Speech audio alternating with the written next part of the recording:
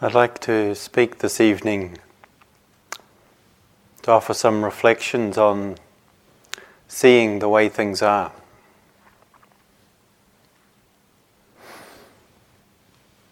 This is an area of really central interest in Dharma practice, to see what's actually happening, what's going on, clearly, directly, for ourselves.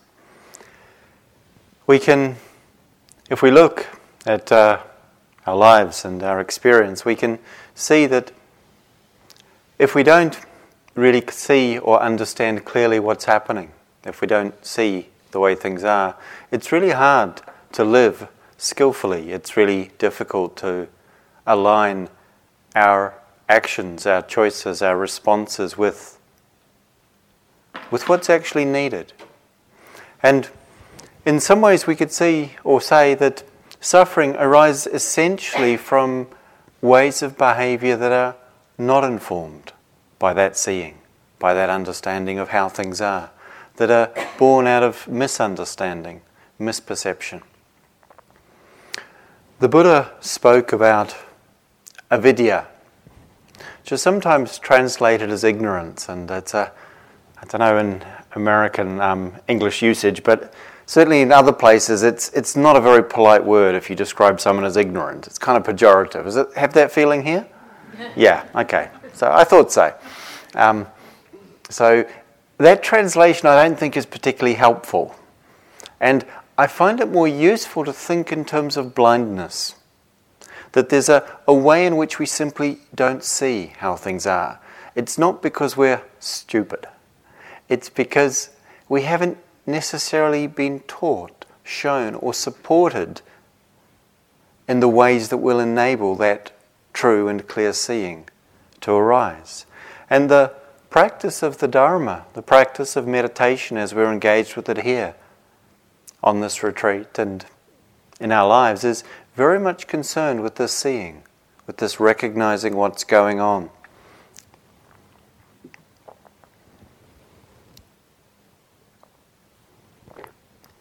And so we can often find ourselves being quite hard or harsh towards ourselves because of the struggles we get into, the confusion we get entangled with, the mistakes that we make. And if we think it's because we're foolish or stupid or, somehow a failure at life, then that's a really unfortunate, unhelpful and profoundly untrue way of understanding what it is that gives rise to the struggles and we could call, say, mistakes that we make. There's really no other way to learn apart from making mistakes.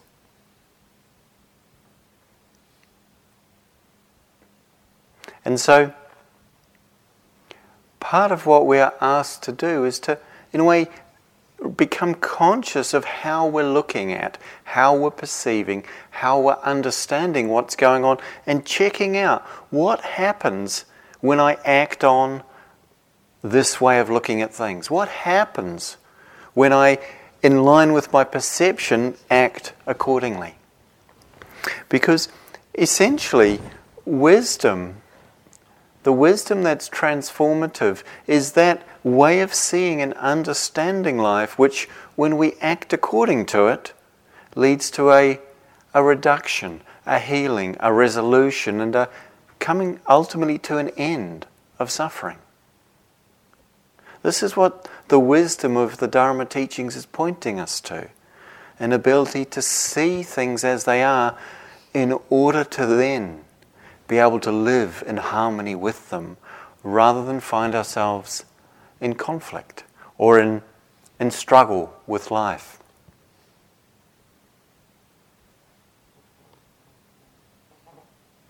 So, one of the fundamental causes of not seeing clearly, of the experience that we could describe as blindness, is that we tend to really not allow ourselves to rest our attention on our experience very fully. We tend to form conclusions based on surface appearance, born on or based on very often fleeting experiences. If we notice, and you may have noticed already, in fact I really hope you've noticed already, how quickly the mind moves from one thing to another, touches this, touches that, moves to something else. Maybe we're in contact with the breath or body, and in a micro flash of a second we can be somewhere far distant in time and space. And that speed of movement shows or points out the way that unless we train and work with the mind and develop its capacity to land and connect, it doesn't necessarily make full or deep contact with experience. And therefore it's not able to see fully what's really happening. And I had an experience quite some years ago now that spoke to me about this process very poignantly. And it's a story I like to share with regard to this possibility of seeing and equally the potential for not. And so this was a experience that happened when one morning after my meditation on a cold winter's morning in, I think, February in England it was, and I just opened my eyes to look out the window in front of me, about, I guess, 3 or 4 yards ahead of me, the other end of the room. And I saw on the windowsill, as I looked in that sort of fresh, bright way that sometimes one has after a period of meditation, not always, but on this occasion, a sort of bright, open-eyed sort of look. And I saw on the windowsill a little snail. And it was, at first, just I was kind of quite delighted to see it there. It was just this little creature. And then my mind very quickly kicked in with, what's it doing there? Why is it here? And I thought, oh, okay, yeah. It's probably here because it's cold out there. I don't normally remember seeing snails in the winter. So, it's probably come in because it's cold. And I was thinking, but how to it turn up here? And I realised, of course, I left the window open, although it was very cold. The paint had been peeling, and so it had got waterlogged and swollen up, so I'd had to take a plane and trim it to size and repaint it. And then I couldn't close it because the paint would have stuck. So I had to leave it open. It took about half a second for all that to go through my mind. And so, okay. And then I thought, so the snail came in. It's come in because it's cold out there. And then I thought, but there's nothing for it to eat in here. It's going to die anyway.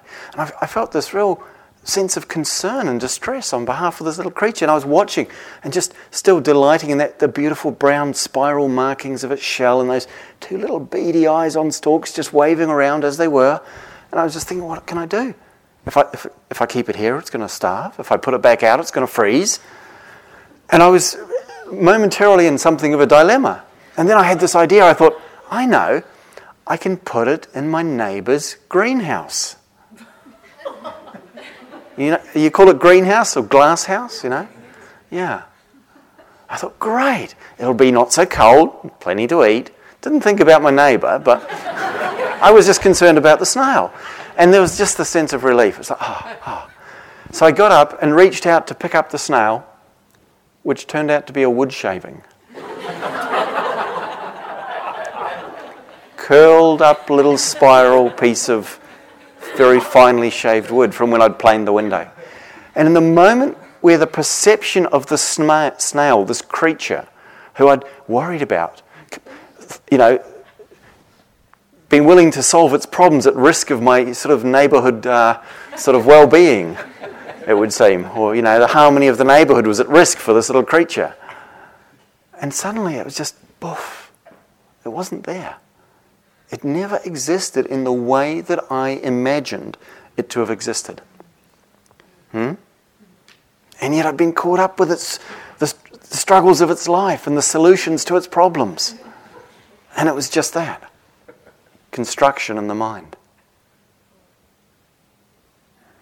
And sometimes we just see that the initial perception that's been created or generated in the mind hasn't actually really seen clearly what's going on. And so much has followed from that. So much has followed from that. That was generated from blindness, from not seeing, from ignorance, we could say. Avidya, not seeing clearly. And so in this meditation practice, one of the fundamental elements of what we're engaged in, as we settle, as we land, as we gather a kindly and caring sense of engagement with our experience, allowing ourselves to meet it more fully, more deeply, the natural capacity of this that we call attention, that we call awareness, that we call presence, to really touch and sink more deeply into the experience is supported, is developed, is enhanced, we could say.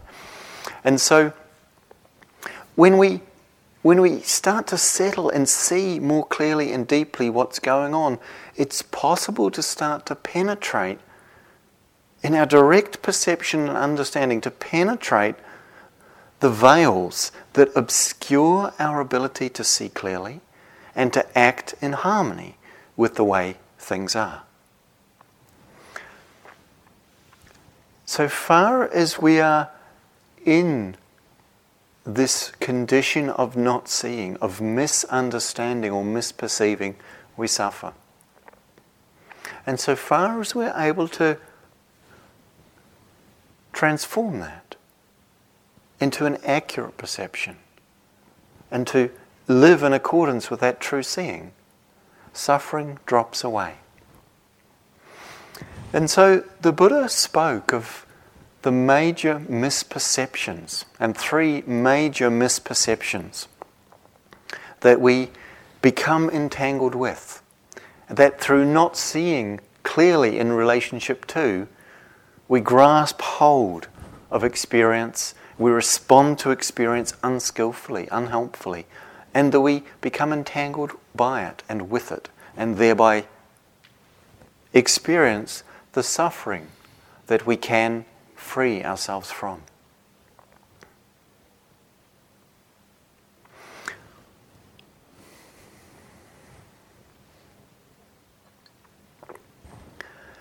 So the first perception that the Buddha spoke of, or that I'm going to speak of, I don't know that he necessarily spoke of this one first, probably not. But the first, perhaps, perception we need to give attention to is the way in which we tend to see experiences and phenomena which are in a process and of the nature to change, that are changing. We perceive them as somehow unchanging. We relate to them as if they are permanent, continuous, ongoing, unwavering, and not changeable. And we do this again and again. There's so many ways that we can see this play out. Some of the things that happen in meditation, sometimes the real strength of our responses to experience, if we examine them, we see when something difficult arises, maybe discomfort or pain in the body, or maybe something that's tender and sore in the heart. Or maybe just the busyness of the mind that we at times encounter. Often when we struggle with it, there's an underlying, unquestioned perception that this is ongoing and permanent, that it's always going to be like this. Unless I do something to fix it or get rid of it, it will continue in this way. And we have the sense of projecting the experience into the future and imagining the experience as having an ongoing history into the past that's unbroken, that's solid, that's fixed and continuous.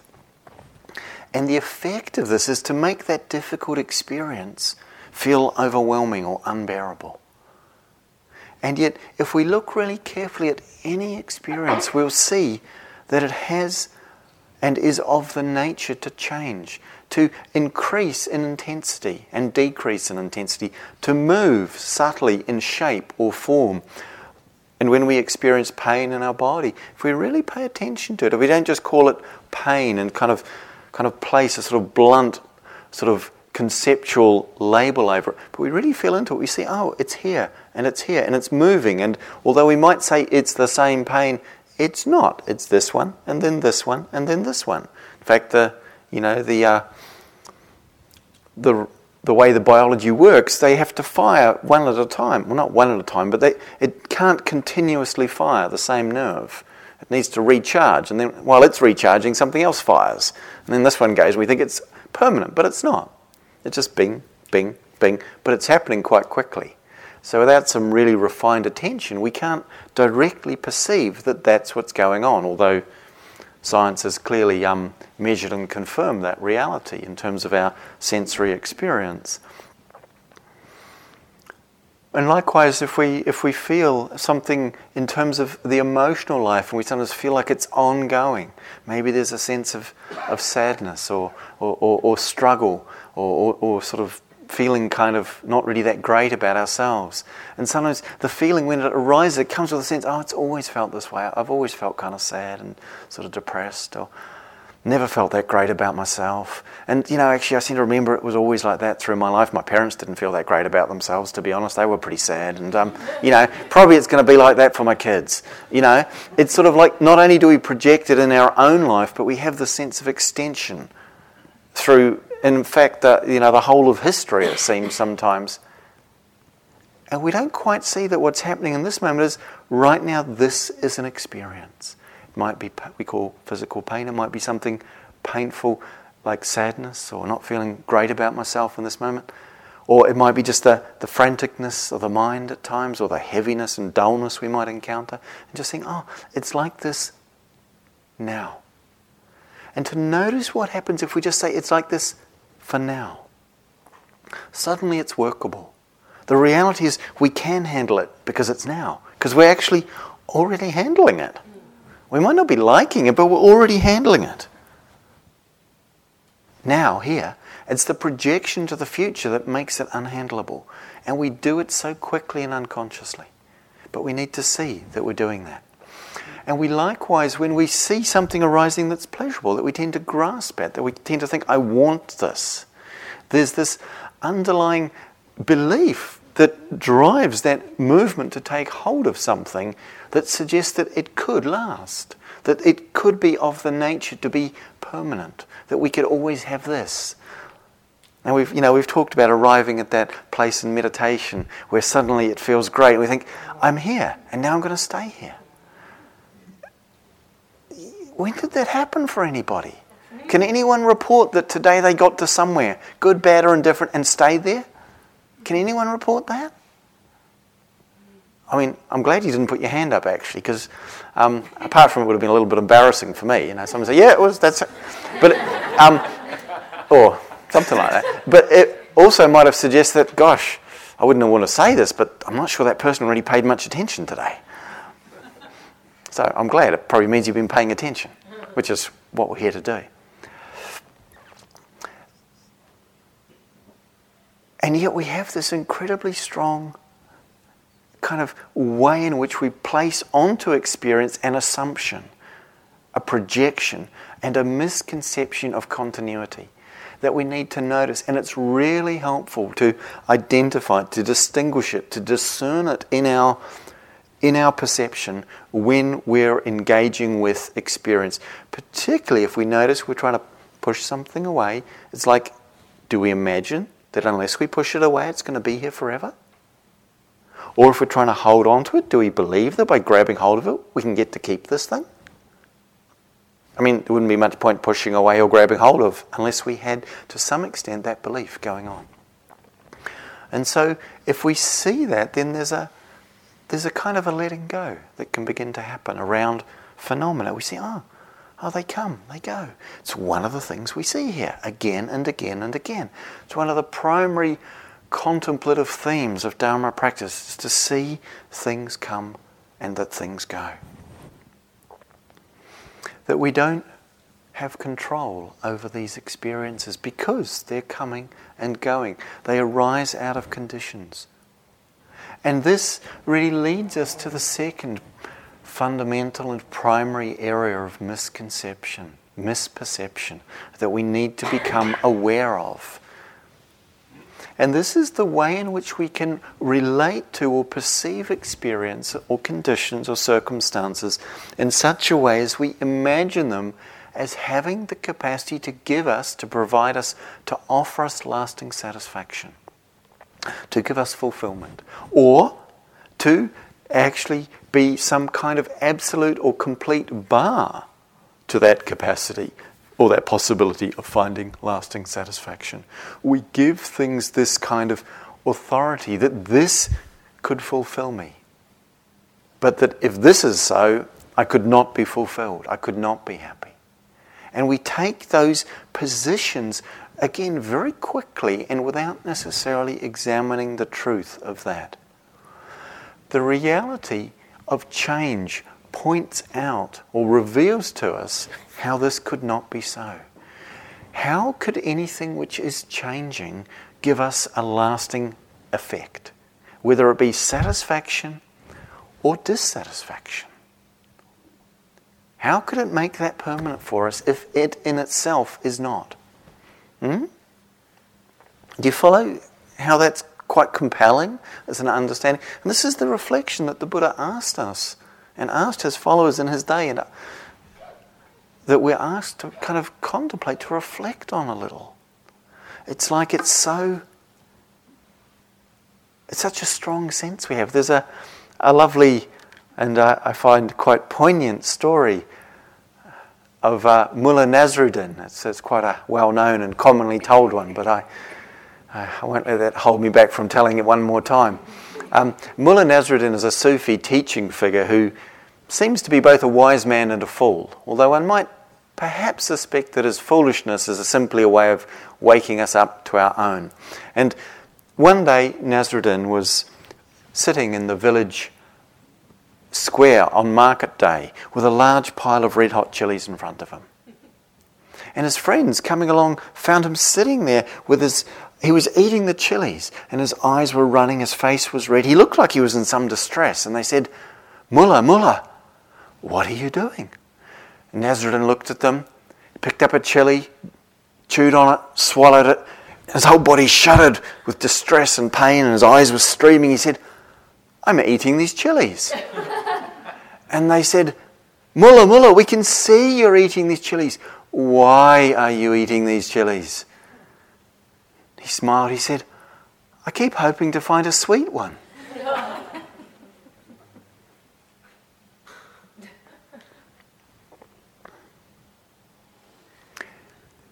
If there was some experience, condition or situation which could give us lasting satisfaction, we would have found it by now. Most of us have been looking and trying all kinds of things for a long, long time. Really, haven't we? And perhaps one of the reasons we're here is we've realised that none of those things have done it for us. And maybe we're hoping that actually sitting here watching our breath is going to do it for us. Now, I don't want to in any way disappoint you here or disillusion you with this practice, but that's not really how it works. Although there's some really useful and beneficial things that come through doing this that we're doing. But in a certain way, we have to just examine this. It's kind of a childlike innocence that's in a way endearing in the story of Nasruddin, the sense of the hope that despite the fact that how many of these things one has eaten, one realizes actually they burn. But actually, I'll just try one more in case this one's different. And that, have you noticed that sense of, maybe this time? And then we can't get it and we think, that didn't work, but then we get it, we finally get to that place, and for a moment there's a sense of, relief. And then that urge to find something comes again. And the thought is as if we'd completely forgotten all the things we tried before. This one has that opportunity. This one could do it for me. This one could give it to me. This one, this, I don't know, here we're talking about, meditative experience. If I can just get to that place where the breath becomes so calm and so fine, so sweet. I'm sure that's the place that they've been talking about, And then it's all going to happen for me. That sense of, and then. And then just something else happens.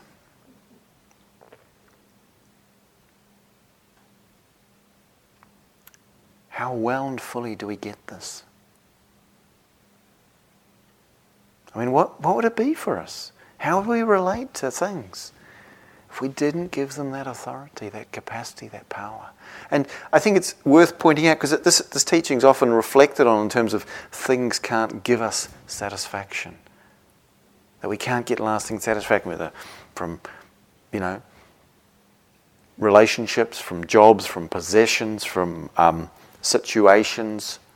All these things can be supportive, they can serve us, they can contribute to well-being. All those things are useful, but they can't in themselves give us lasting satisfaction. And perhaps we've seen that, we've reflected on that, but to equally understand that conditions that are unsupportive or difficult for us in themselves equally don't have the capacity to somehow be an absolute bar.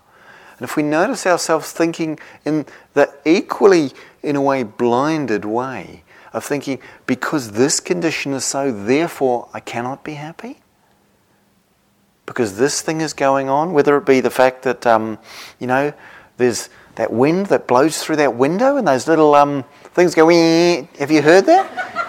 Have you had the thought that that's really annoying? And that this meditation experience would be a lot better if it didn't happen, that noise? Has anyone had that thought? I mean, I don't know if someone's actually gone and pulled them up now so that they won't do that. It should be kind of a shame if that was the case, but even though I thought of doing it myself. Because at some level we participate in this thing, if I can just adjust the conditions, then it's going to work for me. But I adjust this and I'm dead sure I'll figure something else out that turns out to be the problem. Because, I've been practicing it for decades. It's not about the thing.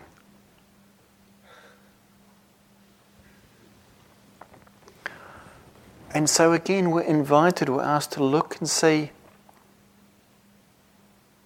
where are we operating from that point of view?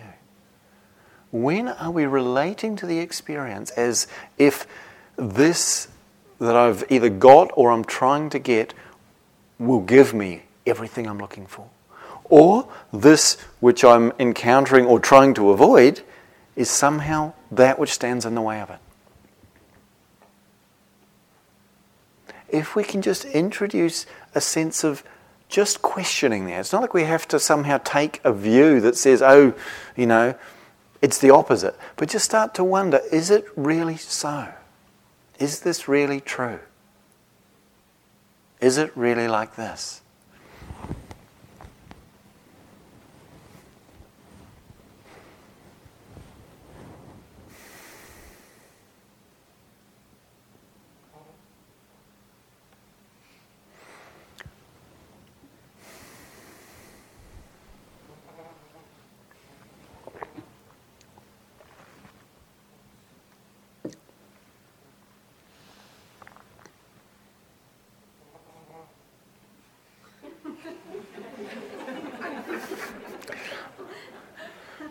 It's nice that something's funny. I'm curious to know what it is. Oh, okay. Okay, great. I hadn't heard it yet. I was busy thinking, can I actually read these words anymore, or do I need the glasses? Am I kidding myself that I'm reading this? Or looking able to actually see what's written down there?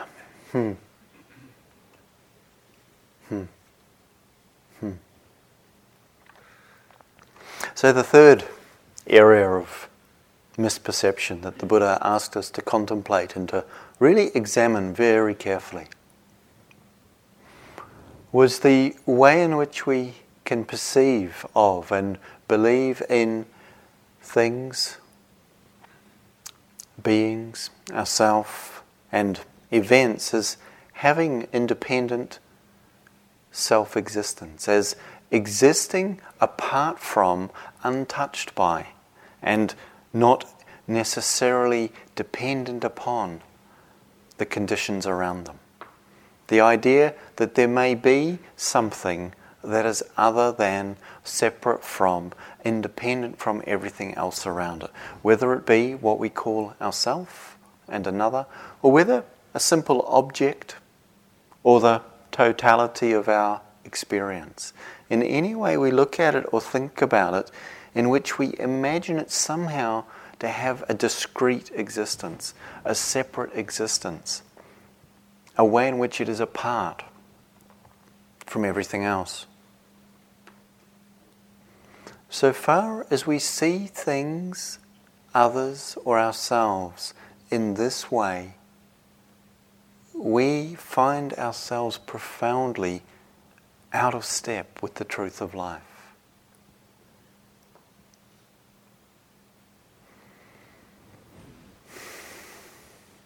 It's so counterintuitive in one way, isn't it? You know, here's someone, me, sitting here saying that actually, in some way or sense, whatever is here cannot be ultimately separated from everything else. And yet, rather than trying to kind of figure that out or kind of take that as a position, what's useful to see is what happens when we relate to things as if they are somehow separate from ourself or another. What starts to happen is we need to somehow define, by identifying with particular events, characteristics or phenomena, a sense of location, of definition, of particularity. And there's a value and a place in being able to do that to a certain degree. But so far as we have this idea and conception that we are the owner of this experience or this life, in some way that sense of we, me, or you, or anyone else, is somehow separate from it as the owner of it, as opposed to simply an expression of and part of how it expresses itself, how it manifests. So far as we see in this way, it's really hard to find a sense of deep and enduring peace in life. What is here? What is happening? If we examine it carefully, if we look deeply into experience, what we see is that however what we call me or this arises, and this is the place we can examine the most closely. It's equally true of anything else. But this, because this is what it seems we're most able to be in contact with directly, if we really look and see what's going on here, what's happening, what's this that we call body and mind that we say is me or mine?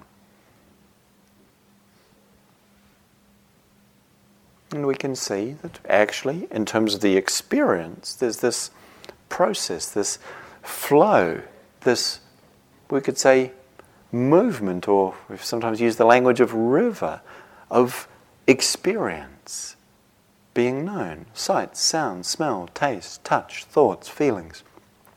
Being known, being revealed, it would seem.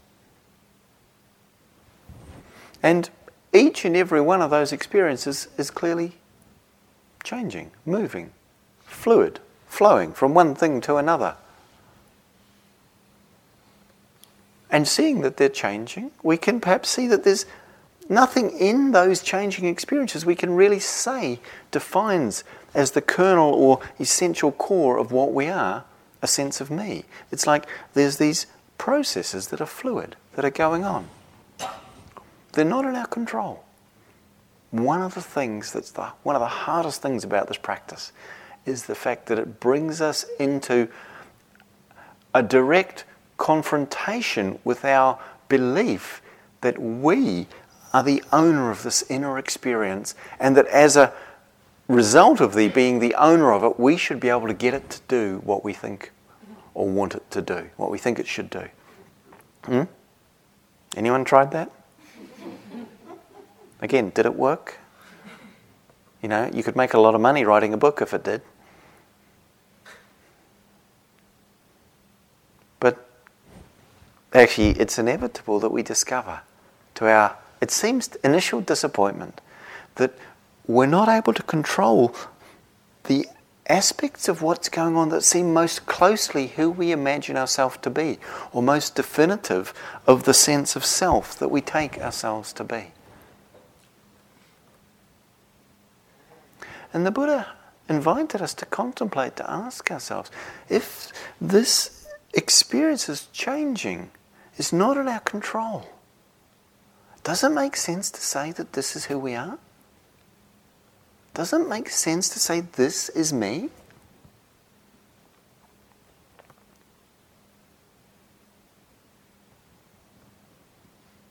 Because that would be a me that can't really be grasped or defined. Because all the ways I would tend to define it are based on things that are changing. And that when we look at our sense of who or what we imagine ourselves to be, all the bases for that only appear fixed, solid, and enduring because we don't look carefully at the fact that they are changing and contingent, that they arise in some circumstances and then fall away in others.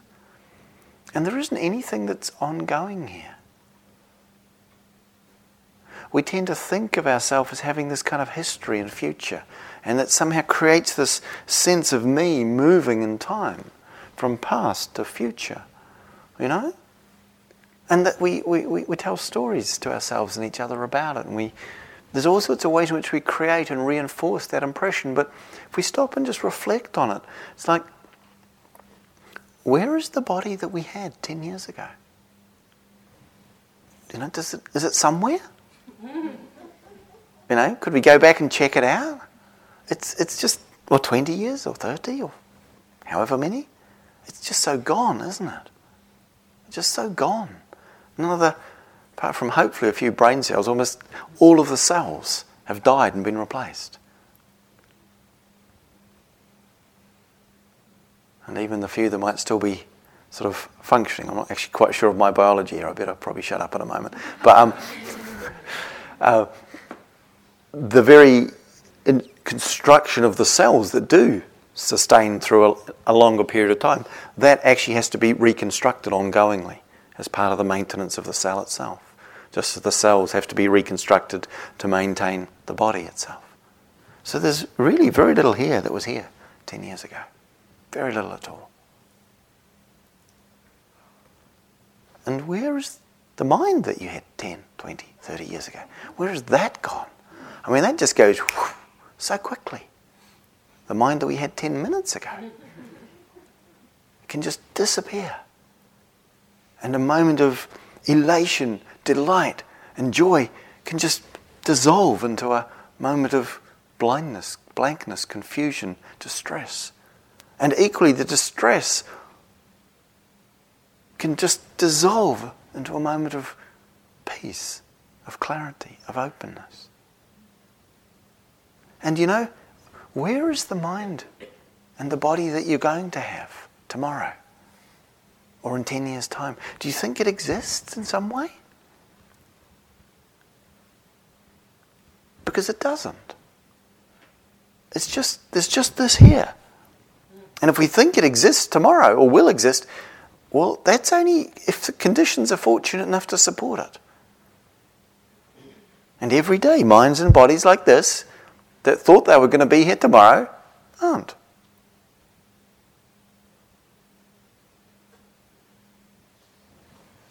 So how do we relate to this then?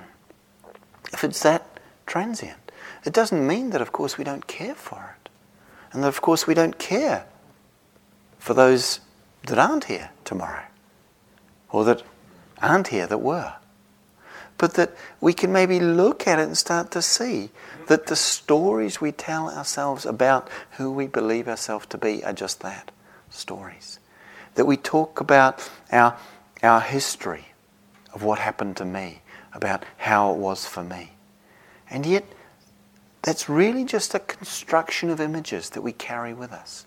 And who I will be, or who I might be, or how it will be in the future. It's a projection of ideas based on those past fragments of memory.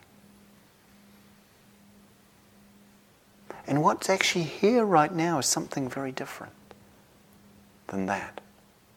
It's something alive, something dynamic, and which you can't point to anything within it that will always be so. And say, yep, that's me.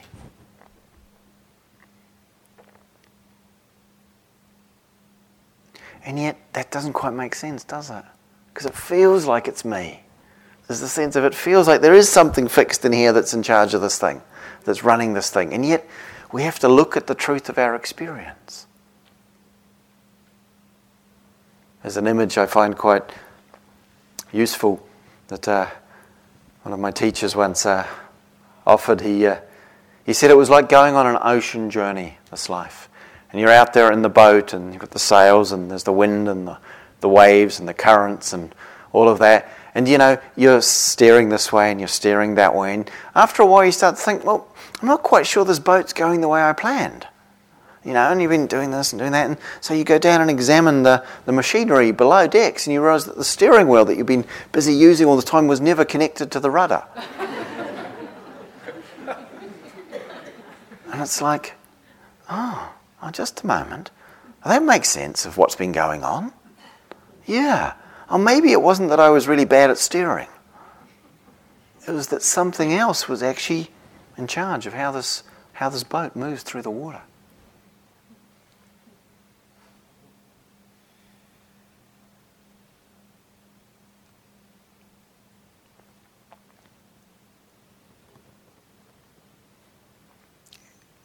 And yet the sense of me arises, the sense of self arises, and says, yeah, that's me doing this or not doing that, being confused, hopefully getting liberated.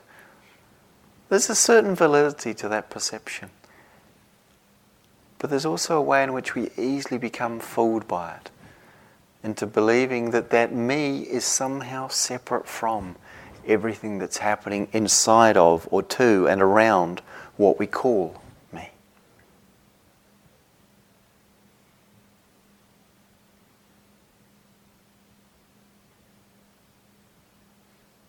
And so we aren't suggested or invited here to somehow take a different view, to replace the perception we had with a different one that says, well, okay, so first of all I thought there was a self, or I had a self, or selves could happen, as using self as the shorthand for that idea of separate, discrete, independent entities and things. Maybe that's, I'll trust the Buddha on this one. So now the thought is, and the idea arises, okay, so now I don't have a self. Okay? And in a way that's not any more helpful as a position, because the sense of I don't have a self equally creates a sense of something which is now without a self, that's separate from all these things. The teaching is not trying to suggest to us a metaphysical position. It's pointing to a way of looking at experience to see the underlying conditionality, the underlying fluidity, and what happens for us if we live from that perspective. What happens in this life if we don't live according to the idea that not just I am separate, but that in fact anything could be ultimately separate from anything else.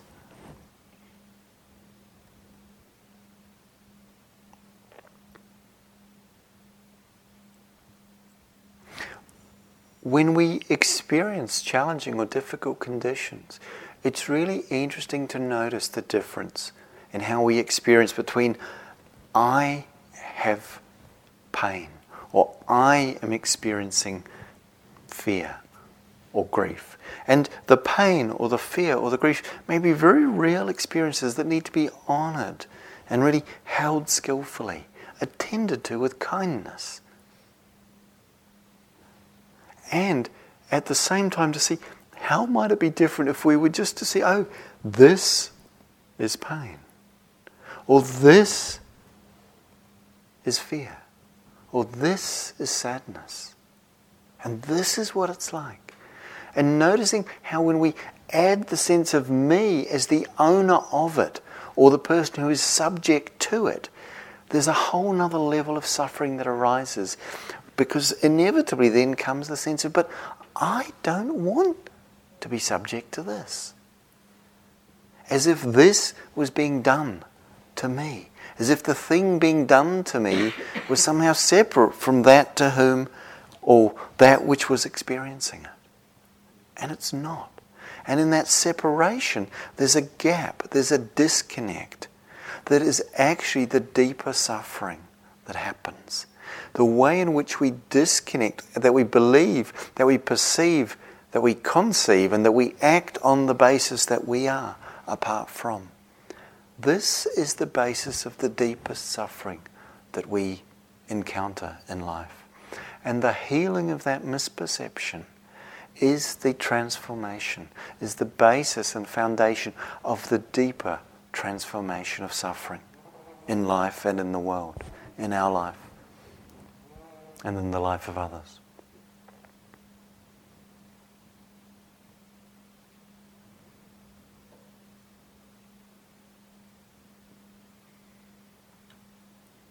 So, although the sense of that ownership, of that self, of that meanness arises, what can be useful is just to turn our attention to it, to see, oh, okay, here's the sense of self, of me, of separateness, or of you, of other. You know, it has a certain functionality. It's really helpful to know that actually the responsibility over here is to take care of this one in certain things, like at dinner time. If I'm to lose the ability to discern who it would be most useful to put the food in my bowl into the mouth of, it would get really complicated. Now, it could still work, but it would probably get quite complicated. And so there's certain sort of ways in which we have spheres or circles of primary responsibility for that which is perhaps most immediate. And yet at some level, to see that if we were only concerned about getting food for this and not concerned about the impact of getting that food for this on everything else around us, that the world and our life would actually be in a really difficult way. So there's something there to be understood about this, to be examined, to be reflected upon. And what's most useful, I find, again, is not trying to somehow take on a new view or position, but just to become aware of when the view that we have is operating. And just to bring in the question, what would it be if I looked at this differently? What if I were to perhaps just take the sense of body, of thoughts, of feelings, emotion that we call sometimes mind and heart, the sense of experience moving and flowing as it does. Apparently it seems from past through present into future. And just examine it to see what's actually going on here.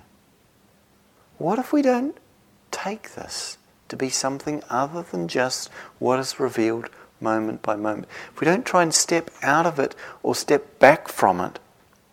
And it's interesting in meditation because although it sometimes might seem that we're trying to get some distance from the experience, to not be entangled with it, we're not actually trying to step out of it. We're trying to see it and yet at the same time be really intimate with it, be really close to it, to allow ourselves to really be touched by what is here. Because there is a way we can know directly. We can see directly, not with the eyes, which we can understand directly, but not with the mind of the ordinary thinking, conceiving, labeling, discerning, separating. Not with that mind. And yet we can see, we can know. In a way in which suddenly the way things are makes sense. Suddenly the way things are falls into alignment with what is perceived and recognized.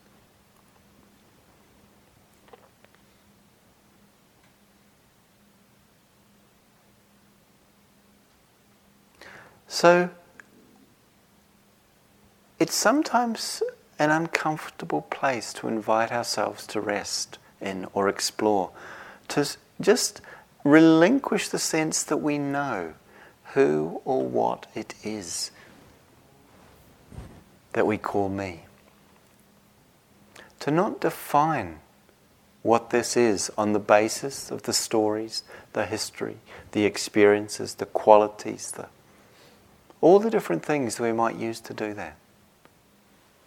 But just instead to leave the space open, to be curious, to have a sense of, I wonder what might be going on here.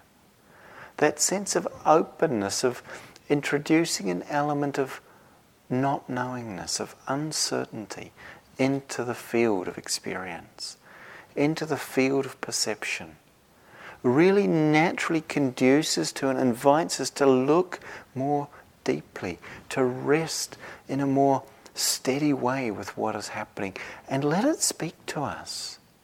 Let it resonate in us and through us. Because the resonance of life that we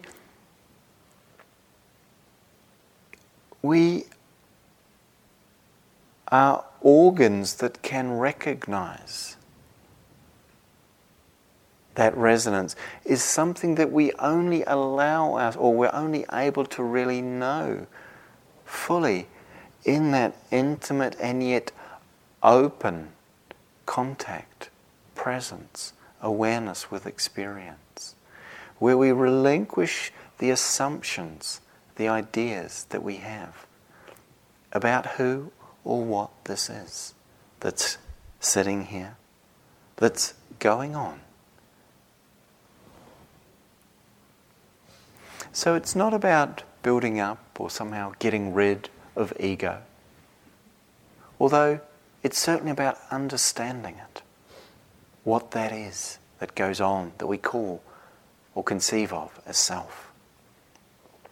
But to see that what it is does not define us, that what it takes hold of is ultimately ungraspable, is fluid, is moving. And that in letting go of the need to fix and to hold on to a position, to try and create a stable locus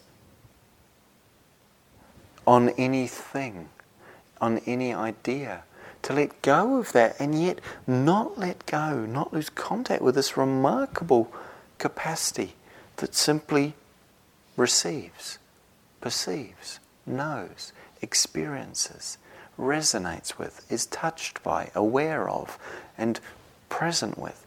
To rest in this, to see that this is something actually unbounded, that we can come to know and discover for ourselves.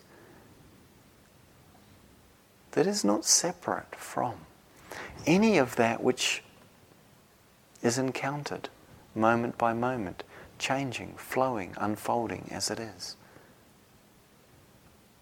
Not separate from, nor yet the same as.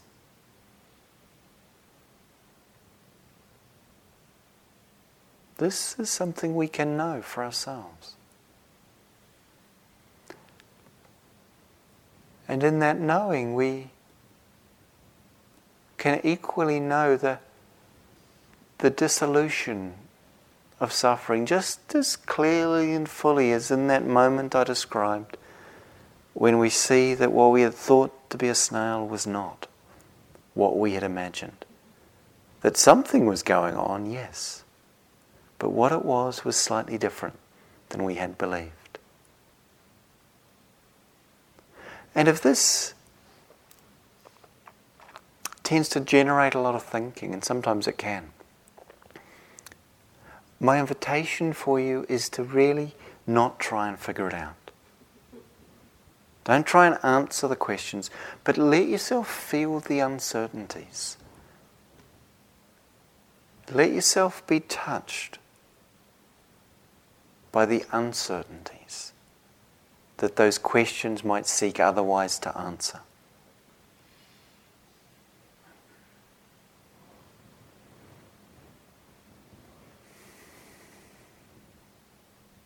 And see what you might discover right here, moment by moment, day by day. What we're interested in is never far away.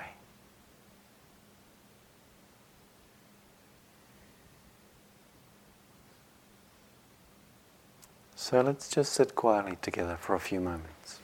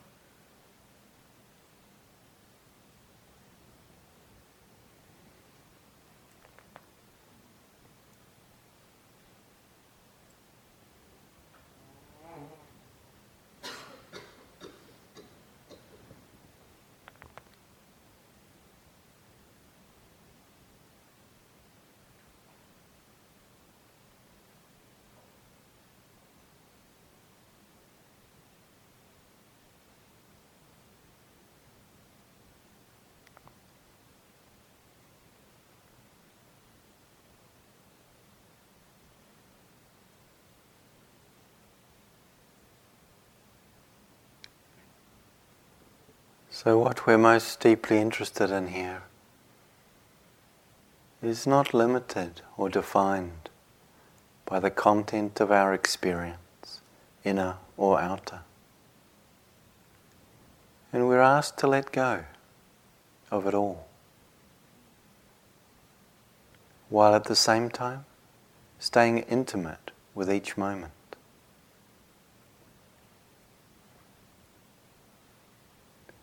And what we let go into is a vastness that is ungraspable and unbounded.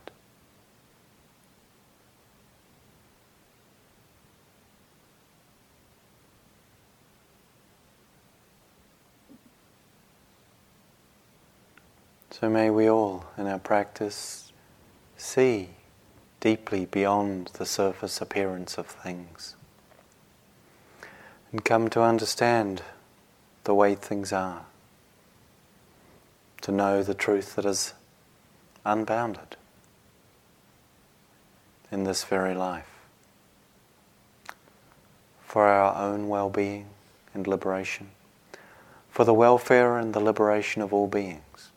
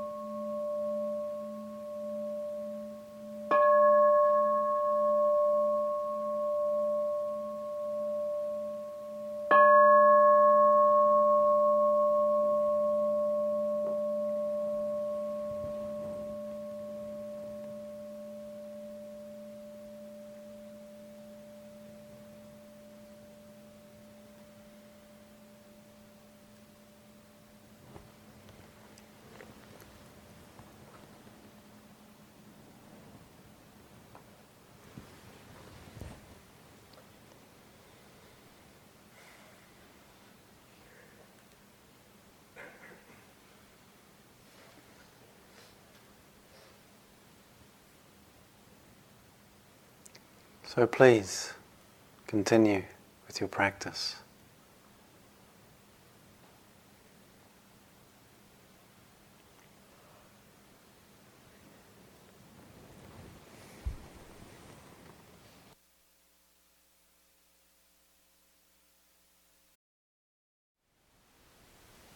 Thank you for listening. To learn how you can support the teachers and Dharma Seed, please visit dharmaseed.org/donate.